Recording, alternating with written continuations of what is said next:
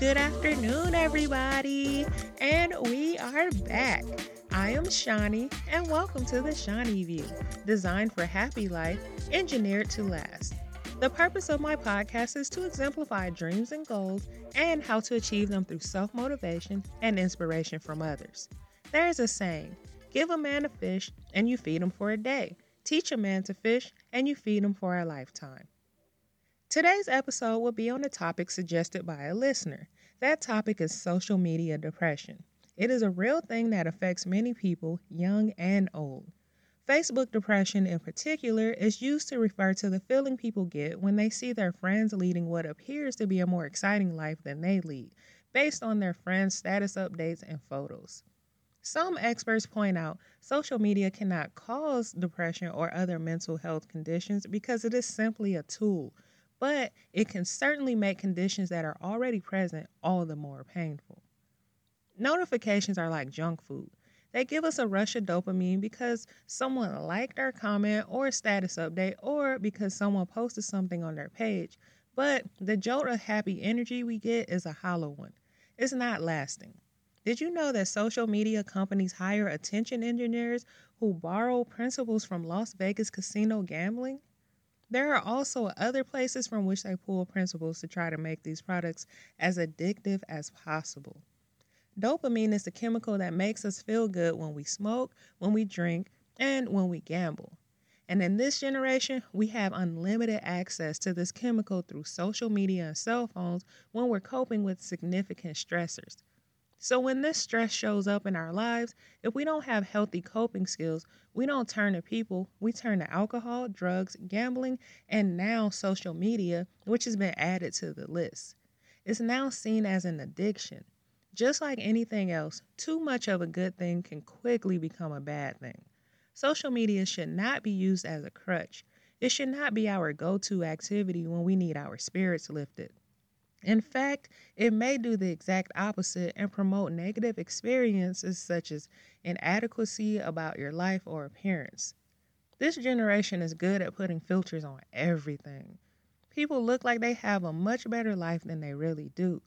People are posting pictures of when they are really happy, and some even modify those pictures to be better looking or happier than they really are. We learned years ago that people were airbrushed in magazines, and some people are still learning that the magic of makeup and surgery can just do miraculous things. Don't get confused by looking at these beautiful and happy people on social media and start comparing yourself to them. You don't see the unfiltered behind the scenes, day-to-day bland status quo, and you end up comparing your behind the scenes to the other people's fake highlight reel and using them as a mirror or benchmark for how you should look or how successful you should be or live.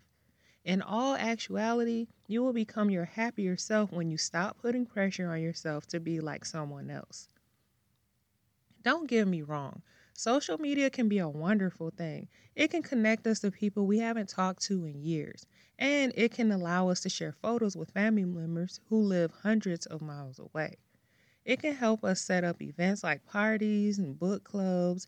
It can provide hours of entertainment with funny memes and cat videos. People use social media for many things such as socializing, finding and sharing information, and shopping. These are just a few of the ways that social media can improve people's lives. But the bottom line is that it's only a diversion. Studies have shown that people who ditch Facebook are typically happier than those who don't. However, if you feel like cutting the cord is just too much for you to handle, then take steps to reduce your usage if you feel it is becoming too draining.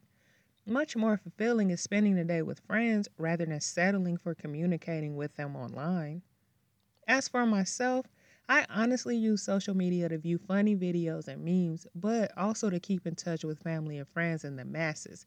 Because if you really, really know me, you know that the best way to reach me is through text or social media. I will speak to certain people, but I don't grant everyone access into my personal life. I post pictures because I'm a picture person, hence the reason my first self-published book is about a kid and his love for photography. Had it not been for promoting my book and my podcast, I would actually be on one of my infamous social media breaks right now. But Since I use it as a tool to promote weekly episodes of the Shawnee View, then I have to find an alternative way to take my breaks. These breaks last anywhere from a month to a year. I usually take them when I find myself being too involved online or distracted from things that really matter the most.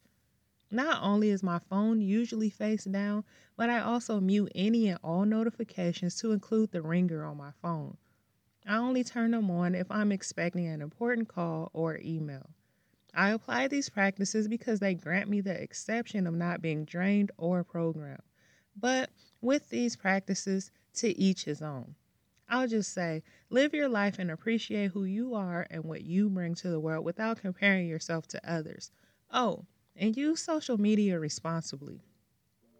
Next week's topic will be another suggestion from a listener. Keep them coming, people.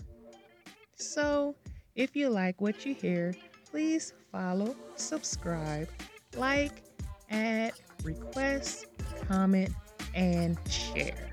Yeah, all of that good stuff. See you Monday.